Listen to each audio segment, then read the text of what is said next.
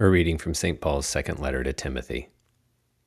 Timothy, my son, you have observed my teaching, my conduct, my aim in life, my faith, my patience, my love, my steadfastness, my persecutions, my sufferings, what befell me at Antioch, at Iconium, at Lystra, what persecutions I endured.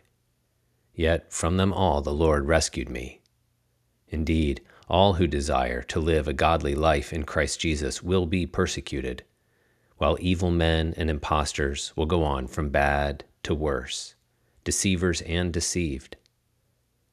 But as for you, continue in what you have learned and have firmly believed, knowing from whom you learned it, and how from childhood you have been acquainted with the sacred writings which are able to instruct you for salvation through faith in Christ Jesus.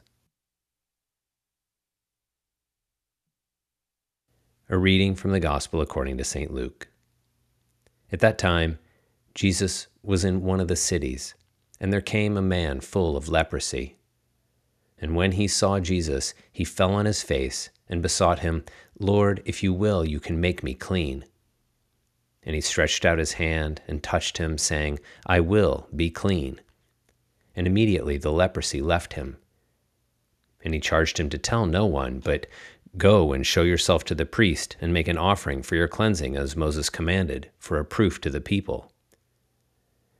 But so much the more the report went abroad concerning him, and great multitudes gathered to hear and to be healed of their infirmities. But he withdrew to the wilderness and prayed.